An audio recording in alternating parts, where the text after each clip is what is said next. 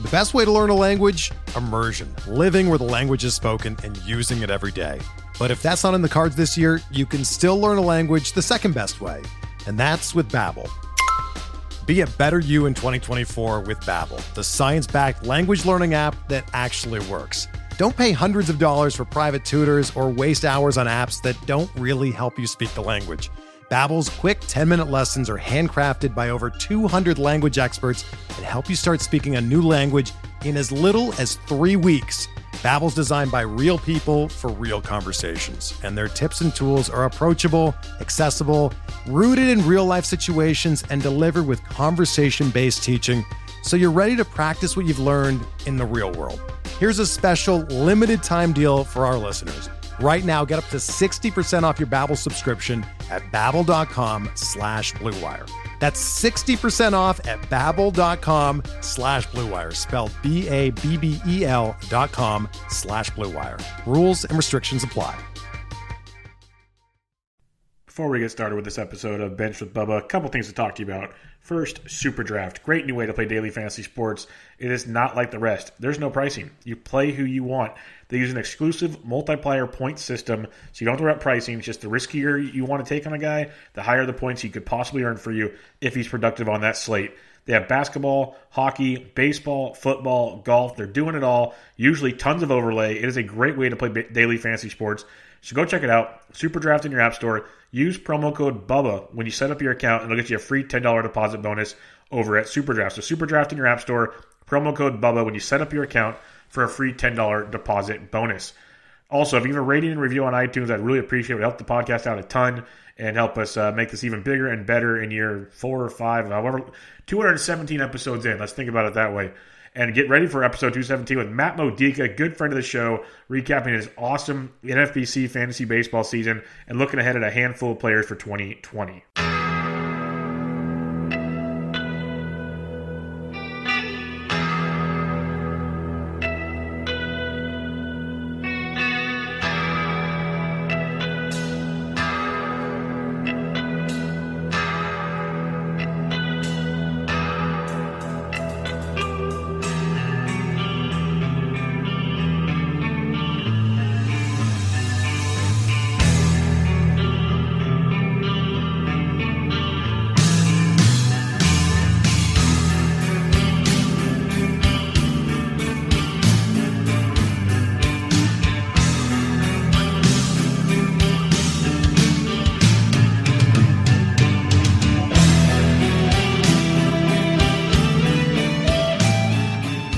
And welcome back, everybody, to another episode of Benched with Bubba, episode 217. Back talking some fantasy baseball. And in order to do so, joined by a friend of the podcast, a friend of mine. You can find him on Twitter at CTM Baseball. One of the big winners this year across NFBC land, Matt Modica. How we doing, my friend? We are doing good, especially today that prizes went out and I was claiming them earlier, so today is a good day, as they say. Very, very good day. Well, yeah, you had a heck of a run there. So pumped for you when I saw that tweet over Sunday night or Monday morning. It was I like seeing the good guys do well, and you bust your rear end at what you do. So seeing it come through for you was absolutely amazing. You don't have to talk monetarily unless you want to, but what all did you win? Because you had a lot of first place finishes out there. Yeah, no, it like I said, one of the leagues, the Ultimate Auction, which was my first Ultimate Auction, I was able to pull that out, and it just broke well. It just broke for me at the end. I won't say his name. All the NFBC people know his name. On Twitter, it's Jay Tazawa. You'll know who I'm talking about. He's a hell of a player, hell of a guy. It was really his for pretty much all of the season. I made a run in September. I was third or fourth most of the year. I got second, and that last week, I really just wanted to hopefully hold on to second. I didn't think I'd be able to pull it out, but, I think that Jack Flaherty getting that start, really did it there. So, yeah, winning the Ultimate Auction, I won a Super, a main event. We finished first, and I think 11th or 12th overall with Chris Vaccaro. I won an auction championship. So, yeah, and I had a couple of second and third place finishes in the main, a second in an auction championship, and a great league that is an NFBC style thing that KJ Duke operates. It's called the MLB Contract League, where you buy the players with real money, and that one worked out, and that paid a handsome prize as well. So, yeah, no, I think out of the 19 leagues, I think I finished third or higher in 14 out of them. So it really just was a fairy tale season. Yeah, that's outstanding. That's kind of how you draw it up in your head, and it worked out really, really well. So we're just going to kind of spitball back and forth on kind of, preseason draft time, in-season management, down to the wire type stuff, because we talked to other guys about, you have to focus on categories and not so much just who the player is, all that kind of good stuff. And for those that, well, I'm assuming if you listen to this show, you know who Matt Modica is, obviously. But when you follow Matt on Twitter, it always amazes me. When is it that you start drafting? Is it like for baseball? Is it January, like beginning of January? Do you do some December drafts, or do you wait a little closer, like February, March? Usually around Thanksgiving, we'll do our first NFBC league. Mike Masato usually has these draft champions leagues, which he calls fast drafts, where, even if it's a 4-hour clock, you're basically picking within 10 minutes when your time comes up. You're getting text messages from him or other people in the league, and it's a fast-paced thing, but it does get you ready. That's like the first one. This year, I think I did 5 draft champions. I usually do even more than that, but I kind of spread them out, and I think the approach that I do like to take, and this is, I think this could be beneficial to people, is like next week I'm going to First Pitch. It'll be my 6th season there, my first season speaking at one of the seminars. But I always have an open mind right after the season, the first month or two, and maybe even 3. And as things go on, it starts to shrink little by little.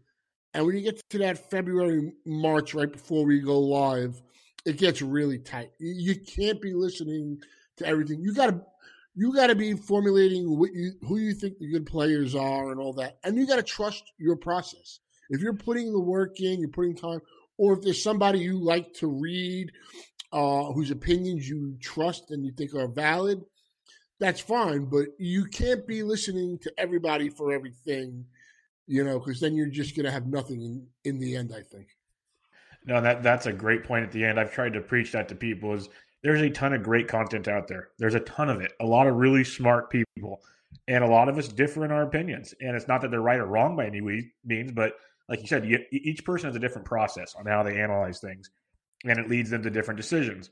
And if you're just, if you're not going to build your own rankings or whatever, and you're relying on other people, you don't want like 4, 5, 6 other people because they're all going to cross up and then you're going to be screwed.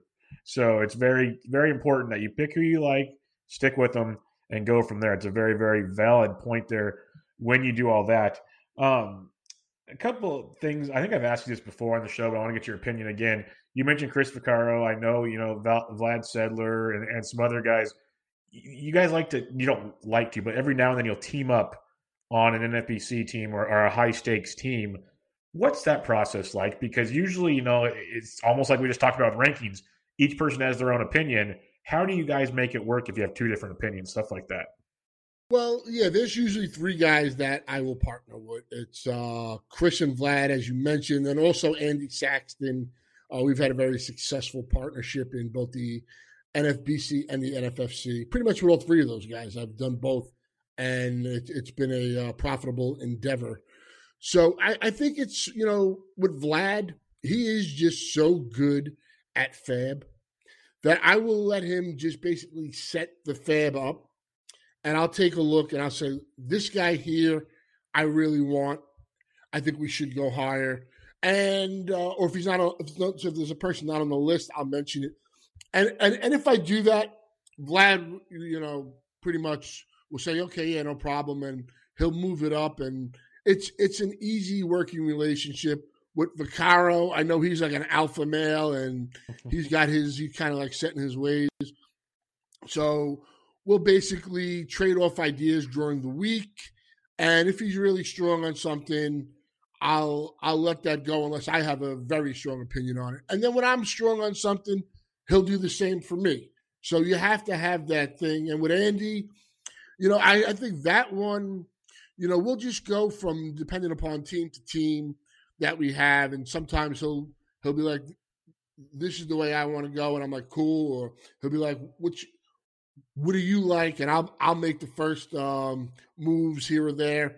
So I think it's just knowing your partner. If you're going to be partners with somebody, especially, when you're putting some nice capital on the line, you got to be friends and you got to be able to have a working relationship.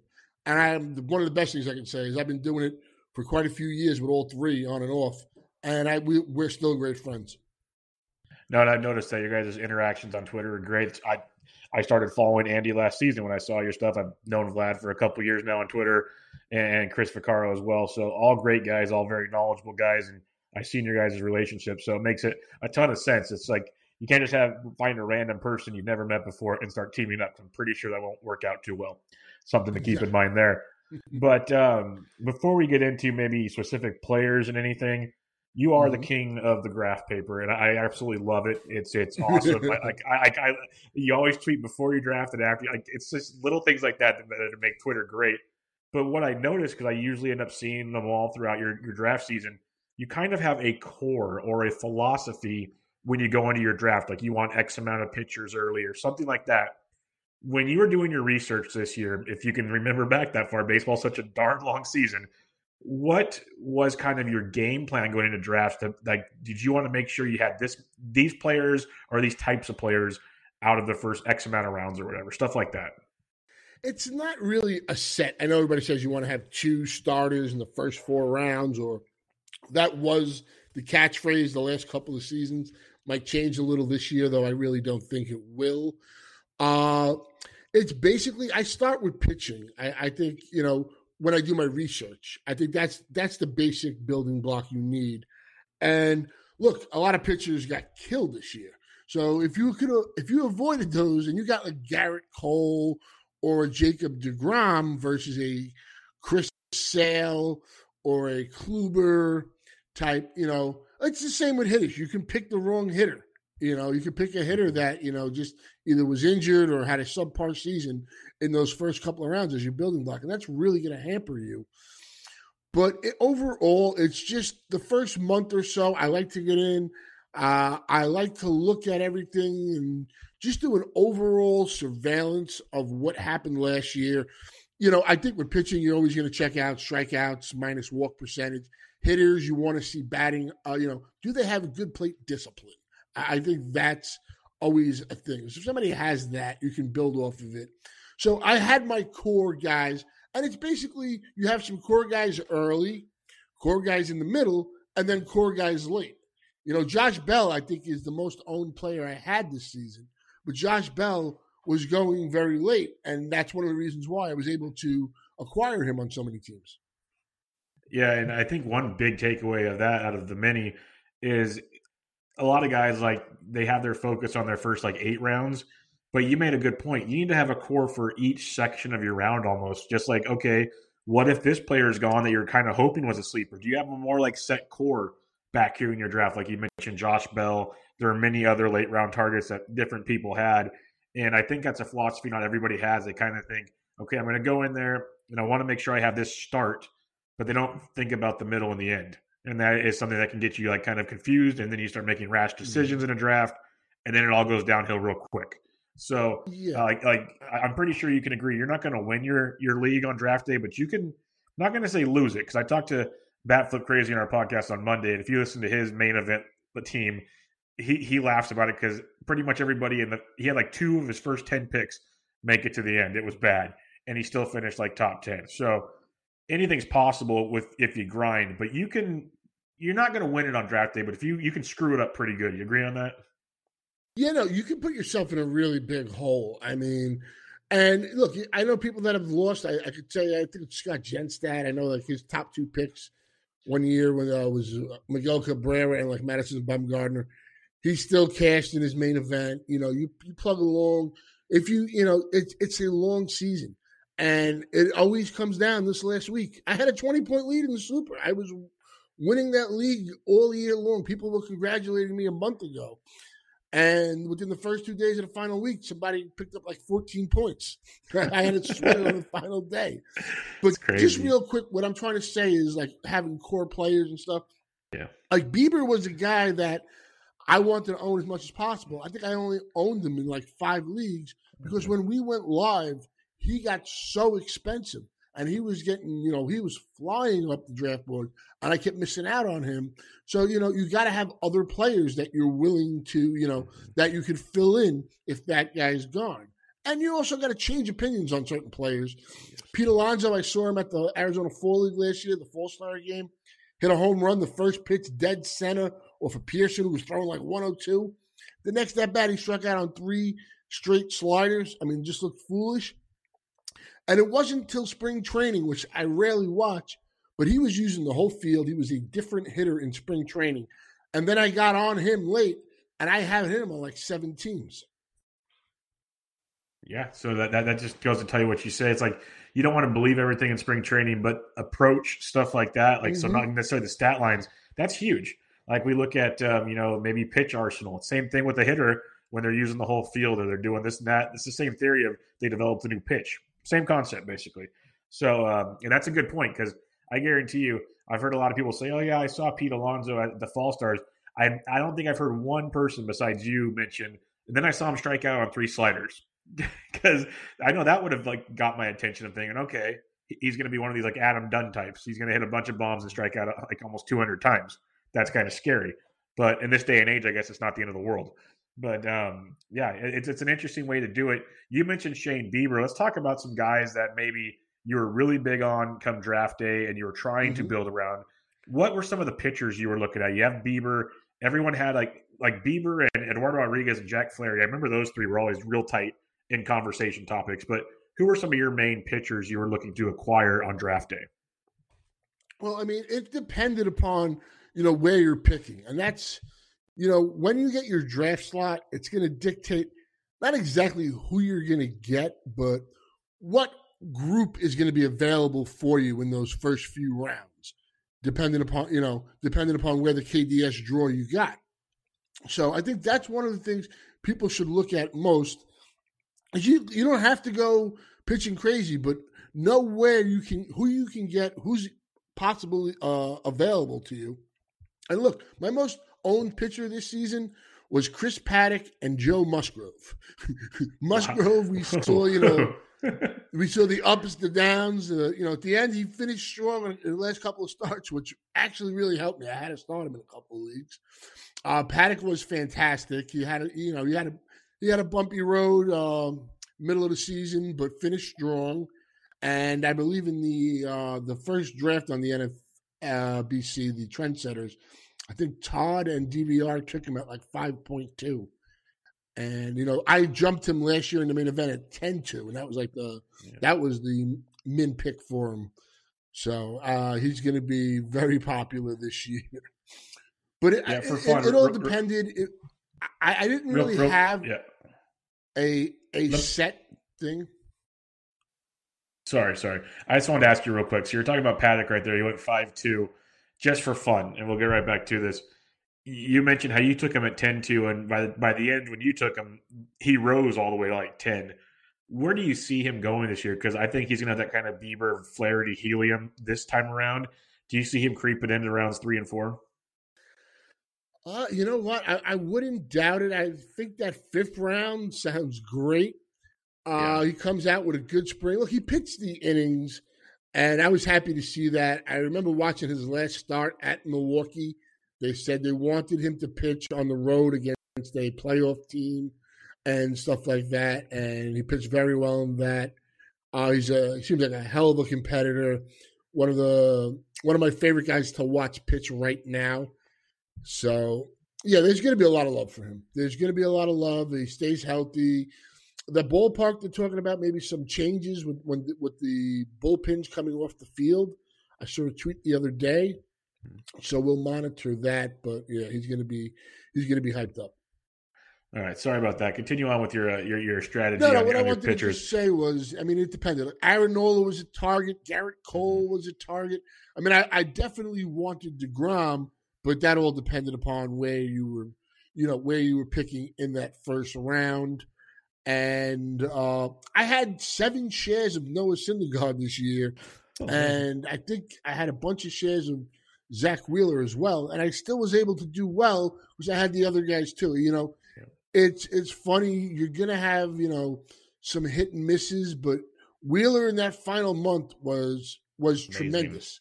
And he really helped me, secure some of these leagues. As a Mets fan, we'll let you use some bias here. What do you think happens to Wheeler this offseason? I think they have to at least give him a qualifying offer. I would offer him like a 3-year deal, see if you can get a suitable contract, which I think he may be willing to take. And I would like to see them come back with pretty much the same pitching core. The thing that kept the Mets out of the playoffs this season was the bullpen. I mean, Edwin Diaz was absolutely atrocious, and pretty much everybody outside of Seth Lugo. Lugo was tremendous, but he was a one-man crew back there. Yeah, I totally agree. And I saw a clip right before this on Twitter that your good old GM Van Wagenen said, "Hey, but at least Edwin Diaz got 26 saves. He wasn't that bad." I was like, "Oh boy, Brody. Oh boy, oh boy, that media is going to eat you alive, my friend." All right, let's get back to the hitters real quick. You mentioned Josh Bell earlier. That was a guy I loved as well. He helped me in a couple of leagues. With hitters and pitchers, like you said, you're not going to get them all correct, but when you hit them, it's nice. What were some of the bats you were trying to kind of build around this year? Anthony Rendon was definitely someone I wanted. I thought that price that he was going in that third round, like middle to later third round, for most of the draft season, he moved up a little towards the end, was a fantastic price. When we first started drafting, it was Acuna and Lindor. And then when they were talking about moving Acuna to the cleanup spot, I wasn't thrilled about that. And then right before we went live, I made the commitment on Christian Yelich. I said, I'm going to, in my auctions, I'm going to bid for him. I'm going to go 40 or more. And if I have a top pick and I can get him, he's going to be on the teams that I have those, whatever, top 5, top 6 picks. And that's pretty much the route I went with him. And, losing him, I thought some leagues it was going to be over, and I was able to prevail still. So, you have to build benches for September. I never have money. I know we'll talk Fab in a minute, but you got to build benches too for when you get to September. That's a good point. We'll get to that in just a second. But you mentioned Christian Yelich going down. We know we lost Trout. We lost Acuna for a while. He's back for the NLDS, but they rested him. There was a long list of players that just said, "Screw it, we're out." And as you know, Matt, yeah, no, it went crazy. Even Ketel Marte didn't play that last week, and he was another guy I had a ton of shares of.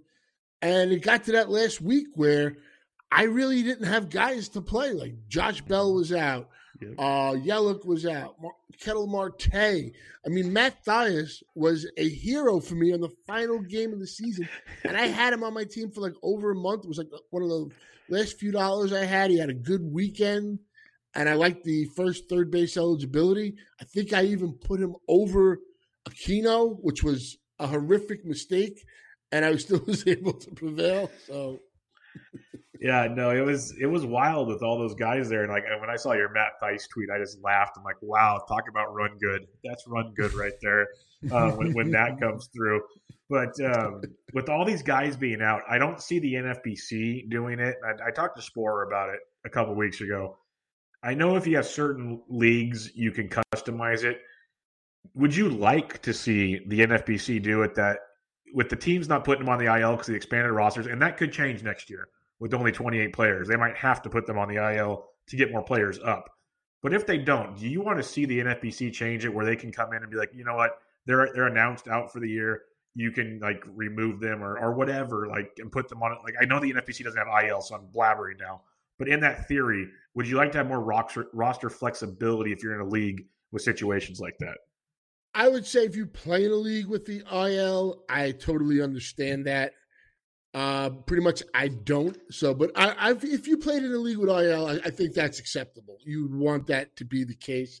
Or, I mean, you could pretty much just cut them as well.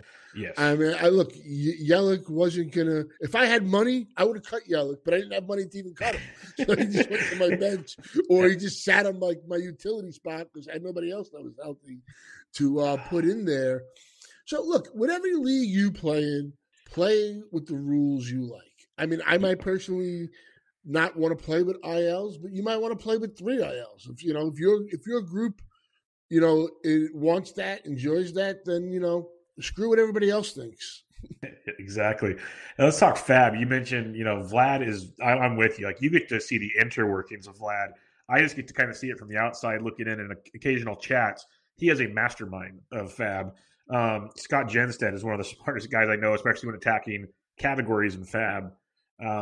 I heard in Tout Wars head-to-head, Ian Kahn, his entire roster was different than his draft day. That's how much he worked the waiver wire and trades. It's crazy out there. How did you approach Fab this year? Because you already kind of said you ran out of money. I ran out of money with like 3 weeks left in my leagues as well. And, limping home was tricky. Like, I went from second to fourth, and I lost it because the guy took third place by scoring 8 points on Sunday. But it was a wild go. How did you attack it this year? Because, we had Fab again and all those other massive weekends where guys would blow over half their budget. Yeah, look, with Fab, I'm always going to be aggressive. I'm going to be aggressive early because I want to hit on those guys, and I want to have them all season. This year, I got a little too aggressive at times. Usually, I'll get to early September and run out of money. This year, most of my leagues was middle March. I was out of money. I had no more money. But I did plan for a bench. Like, on my bench in many leagues was Sean Manaea, Mike Foltynewicz. Both those guys were rock solid those, final 6 weeks that last month. Their ERAs were impeccable and stuff. And that paid off for me. But I'm going to be aggressive. And even everybody highlights the Fabagetting where people fail and you bid on who was Turner's guy on Washington? Who's the kid that came? Oh, Carter Kieboom. Carter Kieboom. I know some people bid like 300. Look, I was bidding like 150 to 180 on these guys. And, a lot of Nicky Lopez was a lie. But what I did get right was getting like a Lucas Giolito for under $10. Nobody talks about those moves. When he got injured early on, somebody cut him. I saw he had nice strikeouts. Let me take a shot. I hit on that. I got Carlos Martinez for like under $10. He became the closer. There's those other ones that, you spend very little money on that pay nice dividends for you. And as far as with the rookies, see, I didn't do great with Fab in my rookies, but I did very well in my drafts. Like I said, Paddock, I had on 9 teams. I think Alonso on 7, and Fernando Tatis was on 6 or 7. So, those 3 young players really helped me. And I don't think I had to, pay a price that if I was wrong, it was going to, make or break my team.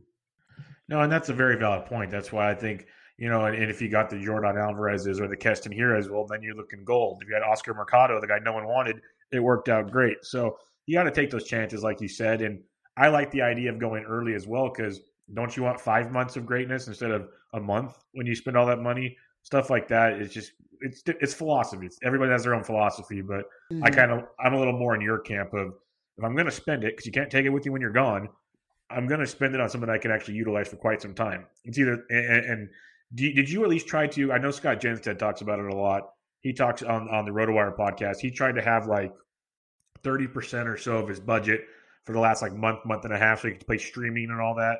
Obviously, you ran out towards the end, and so did I. But is that something usually you try to do, or do you just not care? It's like whatever's going's going, and I'm going to do it. In a perfect world, if I could have $100 that last 6 weeks or maybe even 8 weeks, I could make that $100 work very well for me. Yeah.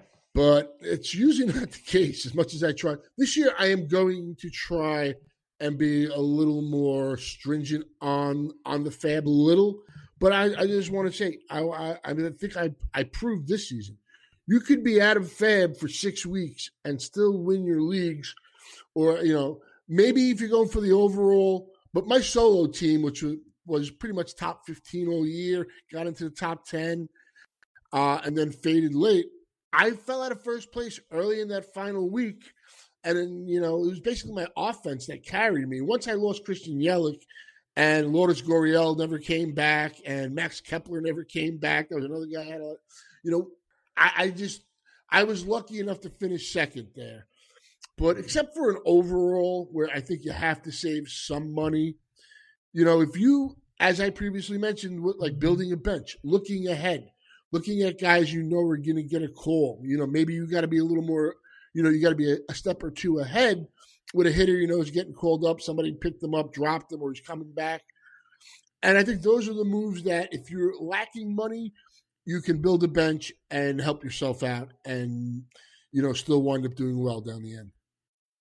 Yeah, I'm with you. It's all about roster management, having those right bench pieces. Don't just waste cash to waste cash. I know what you're saying. If you're going to spend it, get it on something that you can utilize. Maybe not just in the moment. Like you said, all of a sudden Matt Thaiss is there in the end. So anything is possible. Any final thoughts just on your whole season? I'll let you have the floor and anything you want to say. It was a heck of a run. And like I said in the beginning, I was so pumped for you as one of the good guys and the guy I've gotten to know. I am always happy to see the good guys really have a hell of a year. And you, my friend, had a hell of a year. Well, thank you, my friend, and thank you for always having me on. I think the main point I want to just reiterate, and I touched on it briefly, is if you do the research and you do good research, trust your work. Follow, you can listen to everybody early on, but you got to have a select few that you really trust. You just can't have your ears open to everybody. I like to use the term from old school, earmuffs. At some point, you got to put earmuffs on and go that route. But the best advice I ever heard was from Lindy Hinkelman, who's, one of the top players out in this game, won the main multiple times, the online championship. He won the draft champions this year. He said, when he stopped listening to everybody else and just trusted himself, he started winning. And I think you got to have confidence in yourself. If you're doing work and following good people and you have that core, I think you'll be fine. And don't be afraid to fail. Don't be, because the ADP said this guy is a 7th round player. If you honestly believe that guy has everything there and you want to take him in the 5th so you don't get sniped in the 6th or whatever, don't worry about what anybody says. No, that's one of the best points I've ever heard, because that's something I did a lot in TGFBI. People were laughing like, why'd you take him so early? Because I wanted him. It was that simple. Like, this is one of my guys, and live and die with your guys. Put the time in. Great advice there. We're going to move on from the draft talk now. I got a handful of players just for fun, talking some 2020, and obviously this can change a million times this offseason through research, injuries, anything. But it's just kind of fun to look back on guys that had good or bad 2019s and start looking at 2020. Like you said, you're going to be drafting next weekend, Matt. So you're going to have a little idea of what your thoughts are for guys. And I'm pretty sure you're already putting that research in. I don't doubt that at all when it comes to you. But we're going to start with a couple of your Mets. And I didn't do it on purpose, but then I'm like, you know what? If anybody knows them better than Matt, I don't know who they are. So I'm going to ask Matt. And we'll start with Pete Alonso. Big Meat Pete, 53 home runs as a rookie, hit 260, had a amazing season, like really better than probably anybody could have imagined. It's going to be tough to duplicate that, but if anybody can continue to hit at least 45 plus homers, it might be that man. What's your outlook on him next year? Because he's going to fly up the draft boards this year. Yeah, the draft I'm looking at, that Trendsetters one that was underway, Todd Zola tweeted out the first 6 rounds. So if anybody wants to take a look at it, Alonso was like the 6th guy off the board in the 2nd round. And look, power's abundant. They're saying the ball's not going to change. Even if the ball changed, he's still going to hit a ton of homers. Is he going to hit 53 next year? I would bet against that. I really would. I think but I do think he'll hit 40 or like just over 40. There's always regression, but regression to what? And that was, one of my arguments for Christian Yelich. So I think the power, I have no worries whether the ball stays the same or it's changed.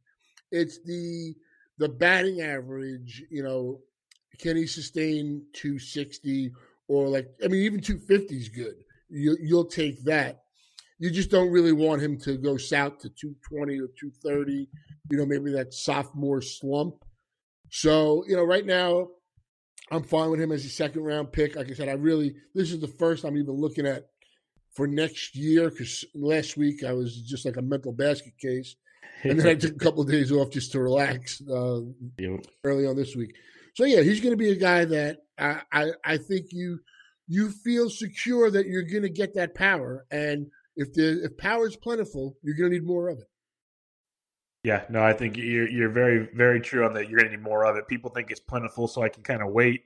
And in theory, like Rob Silver and others have said it just means you need more. That's the bottom line. If everyone can find it, you need more. Let's go to Michael Conforto. Church is in session, and he has 27 or more home runs in 3 straight years, 33 this past year. I was big on him coming into the year because I figured, a full year after that shoulder injury, let him really get going. We saw it kind of more in the second half of 18. He had a great 2019, played 151 games, hit 257. I am a big fan of him. I know you are as well. Do you think he can, go even beyond this, maybe hit for a higher average, or is this kind of the Conforto we should get used to right about here? I think this is the Conforto you should expect, the average and the home runs for now. And if he can make that next step, then it's really going to pay the dividends. If he can, get that average up, be a little better versus lefties and stuff like that, there's still hope, and still a little time for him to make some adjustments. He's not an old man by any means, but he's becoming seasoned. So I think going with the expectations of, this is the kind of guy. This is what you should expect. The average, the 30 home runs around there, but there is a chance he can get better. I'm not, I'm not banking on it. So, but it's valuable. These numbers are valuable. You're building pieces.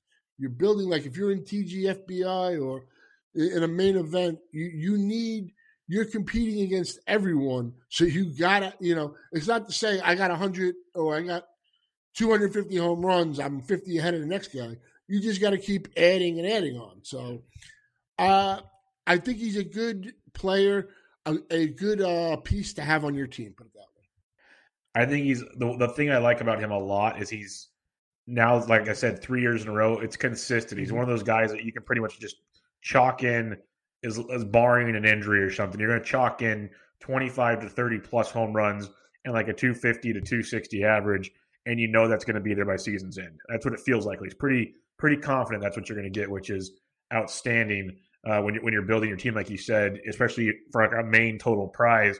You need those numbers, and you know you have them, and then you can take chances elsewhere. So I'm a big fan of guys like Conforto to build around on my teams. Let's talk about a guy you said you drafted a lot this year. And this is a guy that at this point in time, and again, a lot can change, but I'm pretty much signing off. I can't live with this heartburn year after year of Noah Syndergaard. Like, the talent is immense. It is crazy. You've probably watched almost every start he's had, but he just loves to sit in the plate and put it on a tee when he doesn't need to at times, it feels like. What are you doing with a guy like Noah Syndergaard? Like, maybe a change of scenery is coming. I don't know, but it's been rough watching this, especially this past year. Look, I know Brody said today Syndergaard's we're going to stay with the team. I don't believe that one bit. I think they're hell-bent on trading him.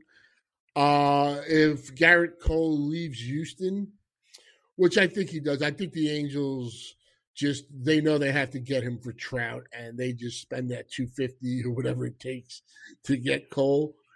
So for me, I think he's going to be gone from the Mets. But if he's going in like the 5th round, look, he had like a sandwich season. I'll say that. Look at the first month or so and the last month or so were like, but at that middle he did pitch well. And if he's going like late 5th or 6th round, it's going to be hard for me not to take him. I rarely, if ever, will write off a player no matter how bad they burn me. Yeah, and that's the thing. Is I'm saying it now, but I already know because I remember last year I started telling myself, okay, 5th round, the talent's there, I got to do it. Like, I did the same thing with Bumgarner last year. Look at Strasburg this year. Yes, that was one guy I've raved about because I had an argument. I can't remember who, not an argument, but a nice discussion with last year on one of my preseason pods talking about why are we so worried about, volume if we live in a world where Strasburg goes at least like 170 innings and gives you amazing. And then what if he goes great? And then this year he goes and throws over 200 innings and no one ever wants to touch him. There's still people to this moment, Matt, that are saying, I won't draft him next year. It's just like they just won't get it. Exactly. That's my point. I'm like, I think in the too early box with that Justin Mason puts on, I had pick, I think, 13 out of 15 in one of the drafts. I did Jose Ramirez and Trey Turner, Jose Ramirez in the first round. And on the way back, I got Aaron Nola and Steven Strasburg. I was like, I'll start with that all day long. I feel fine with that at the back end. But that just shows you Strasburg's falling to the beginning of the fourth round. Still, people aren't loving him. And Syndergaard went in the fifth round in that draft. So just throwing that one out there as well. I mean, just because you start with three solid hitters and you got Strasburg and Syndergaard, I really don't have a problem signing off on that. Yeah, that would not suck at all. That would work for me as well. Let's go to another pitcher that tilted a lot of people. And honestly, I'd rather have Syndergaard than Chris Sale. Chris Sale was rough. It really started in spring training when they didn't want to pitch him, and then he pitched a little and then started slow, and he really never came back and then finished the season hurt. It was a really rough year for Chris Sale. The strikeouts were still there, but the walks were up. Everything was getting hit harder. It was bad. What's your thoughts on Chris Sale? Because he just never looked right to give you kind of hope that he'd be bouncing back.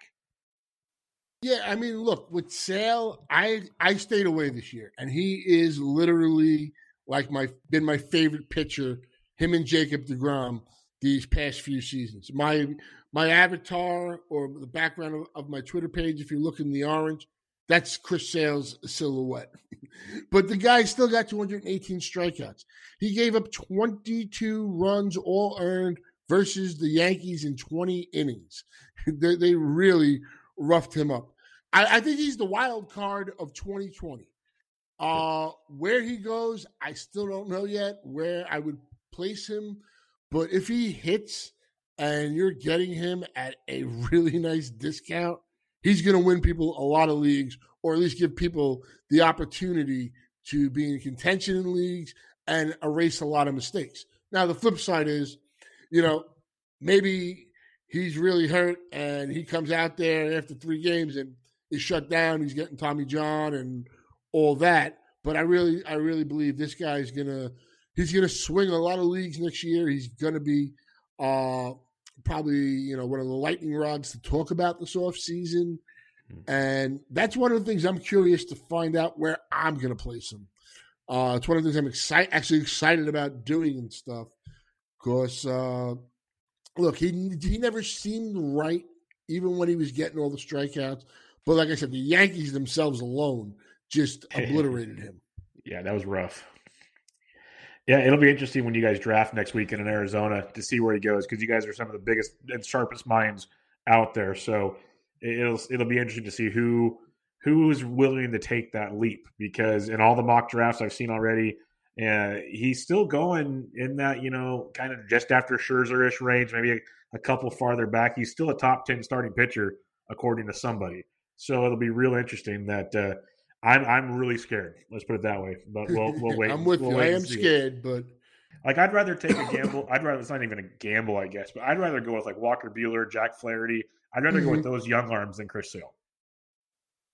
Yeah, I don't blame you. I don't blame you for that, because as good as the payoff could be, it could just really be 3 starts, or maybe he never even starts next year. Who knows? Yeah, maybe something that works up in spring training like late. Yeah, that's the scariest part. Nothing. He might not start at all. So, yeah, good point there. Let's go to a guy that you said you had on a lot of teams. I had on a lot of teams. Josh Bell. That first half, that bell was ringing a lot. We were ringing that bell, Matty Mo. No, that was so much fun. And then the bell kind of lost that middle part that helps ring the bell. It disappeared for a lot of the second half. Not sure what happened. Then he gets hurt, misses the last few weeks of the season. What are you thinking going into 2020? Is this a guy that we go back and trust? Because I always knew the talent was there, but he still wasn't as consistent as we like, obviously, at the end of things this year.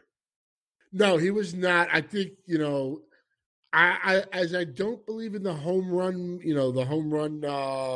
derby. I don't believe in that myth, but I think it hurt Josh Bell. I believe his wrist, it was bothering him for the first couple of weeks after. He was never the same in the second half. Then was shut down. And look, let's be honest. I don't think he's 330 as he was those first couple of months. But this guy's got great plate discipline. He's figured out some launch angle, and fully healthy at the right price. I'm going to go back in on Bell. And, maybe a lot of people are going to have that second half bias and only remember the bad and how he let them down. But I'm back, Josh, at the right price. I'm back for you. Hopefully ringing that bell next year. There we go. Let's ring it together. Have some fun with that one. Another guy a young stud that battled injuries this year, in 2018 gets the call up, 14 homers, 32 stolen bases in 75 games. Then in 19, through an injury-riddled season, plays 102 games, 9 homers, but still steals 43 bases. And Adalberto Mondesi had that shoulder injury. You'd imagine that kind of sucked some of the power out. If we can get 150 games out of this man, Matt, we might get 70 steals and our 60-something steals and 15 to 20 home runs, which is insane. That's what we want from Trey Turner. Mondesi's having the surgery. Knock on wood, should be good to go come opening day. Where do you look at Mondesi going in the next year, assuming things go well in spring training and everything, as a potential, okay power guy, but an insane steals guy? Yeah, look, I only had one share of Mondesi. It was on my auction championship. That team finished in first place. And I'm very intrigued with him because he's going to solve a lot of speed problems. I was never really buying the power, but he's not going to be like a rabbit, like a Malik Smith, where you get like a handful of home runs or something, or one of those guys that hits 3 homers and you're really crippled in that category. Especially on that team now, you got guys like Hunter Dozier. Jorge Soler was a godsend this year. And so I'm very interested in Mondesi. I think that speed, barring the surgery, you got to monitor this offseason. If everything checks out good, because he's not a guy you're looking for a ton of power. I know some of these kids come up. Trey Turner did it a few years back, but he's just got to hit like double-digit home runs and steal, 40-plus bases to 50 bases. And he's going to solve a lot of your speed issues. And he's going to play in Kansas City. You know he's there. He's got a role. He's got, So I'm very intrigued. Yeah, I'm with you. I'm pretty excited to see what he does. I hope he has a healthy spring because I think I want to see a full year of what he can do because it's just crazy the talent that's out there and the multiple steal availability that he brings to the table. You got a guy like Trey Turner, Mondesi, Johnny VR, these guys that aren't expected to hit with a lot of pop, even though VR did this year, but just their speed upside, they can change a game in a heartbeat. So it'll be real interesting to see how that goes. A couple more guys to talk about real quick is Eduardo Escobar. Always been good in Minnesota, never really had the full-time role there, comes to Arizona, playing every day. The bouncy ball helped a little bit, but still 35 homers, hitting 270 in a good lineup, or an okay lineup, not a good lineup, an okay lineup. But what are your thoughts? Because we've seen Eduardo be a low 20 homer guy. Jumping to 35 is pretty big move there. Are we still buying in on him next year? What's his price going to be? That's going to be the thing for me. He was pretty much nobody wanted him because there's nothing sexy about Eduardo, but he's just consistent. He was consistent. He delivered. He was a guy there for you later in drafts. That you put him on your roster, and he did really good things for you. If the ball stays the same, I don't see why 30 isn't out of reach. But I would never project him to hit 30 or 35. I'd keep it in that 25 range or a little less. And if he gets there, projections, it's all an educated gamble and, some people do better jobs than others, but you should be able to have realistic projections just by, knowing players, looking at stuff. When you see like 21, 23, and 35, one of them is different. You know what I'm saying? Yep. So, but I'm more curious to see where he's priced this year because I honestly haven't really done anything for 2020. And that's part of the fun of the draft in Arizona is there's really, you know, outside of maybe the first 6 rounds of the trendsetter thing, there's really nothing to look at as far as ADP and stuff. I know you guys have done a couple. I was preoccupied that last week. Oh, yeah, so you were a little busy. Look. So that's going to be fun next week doing that draft. And it's always a good group of guys, you know, like James Anderson, Clay Link, Spora, Dave Duncan at times. You know, just a bunch of good people. Yep, you have an awesome group there. Last one I'm going to ask you here.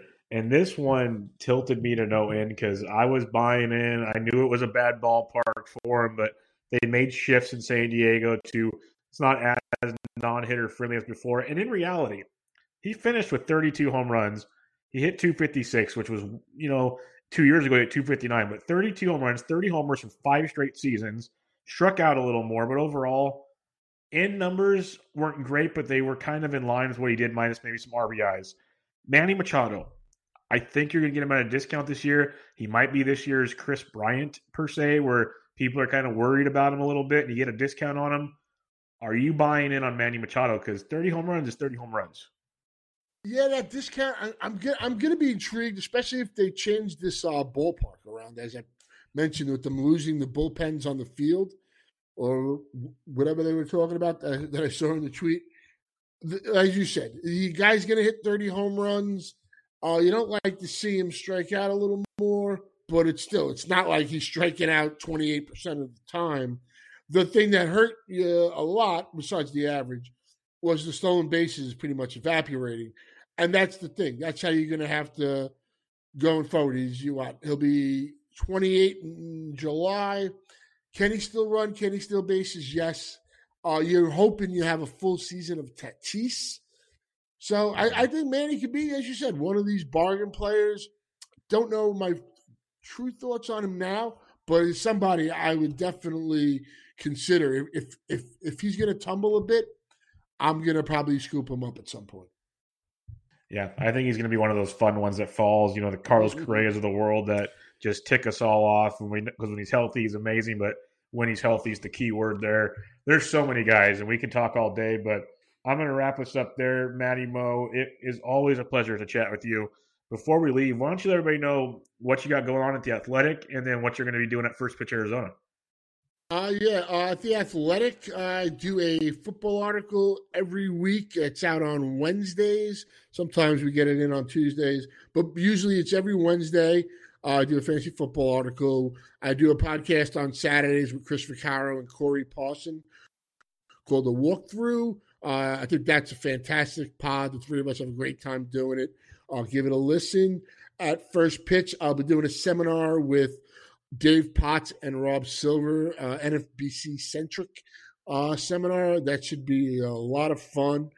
If you ever get the chance or if you have an open window to book a late flight and come out there, I highly advise doing so. It's good people, smart people. You get to watch great games of good young prospects, and it does give you a bit of a leg up. There's guys I get on sometimes that other people, might not be on right away because I actually saw them play live, and that guy really caught my eye. Yeah, no, it's awesome. Everybody go check out all of Matt's great work. He's on Twitter at CTM Baseball. And Matt, always a pleasure chatting, my friend. We need to do it more often. Yes, thank you again. No problem at all. Everybody, this is Bench with Bubba, episode 217, recapping some NFBC victories for Matt Modica and some look ahead to some 2020 players. We'll catch you guys later.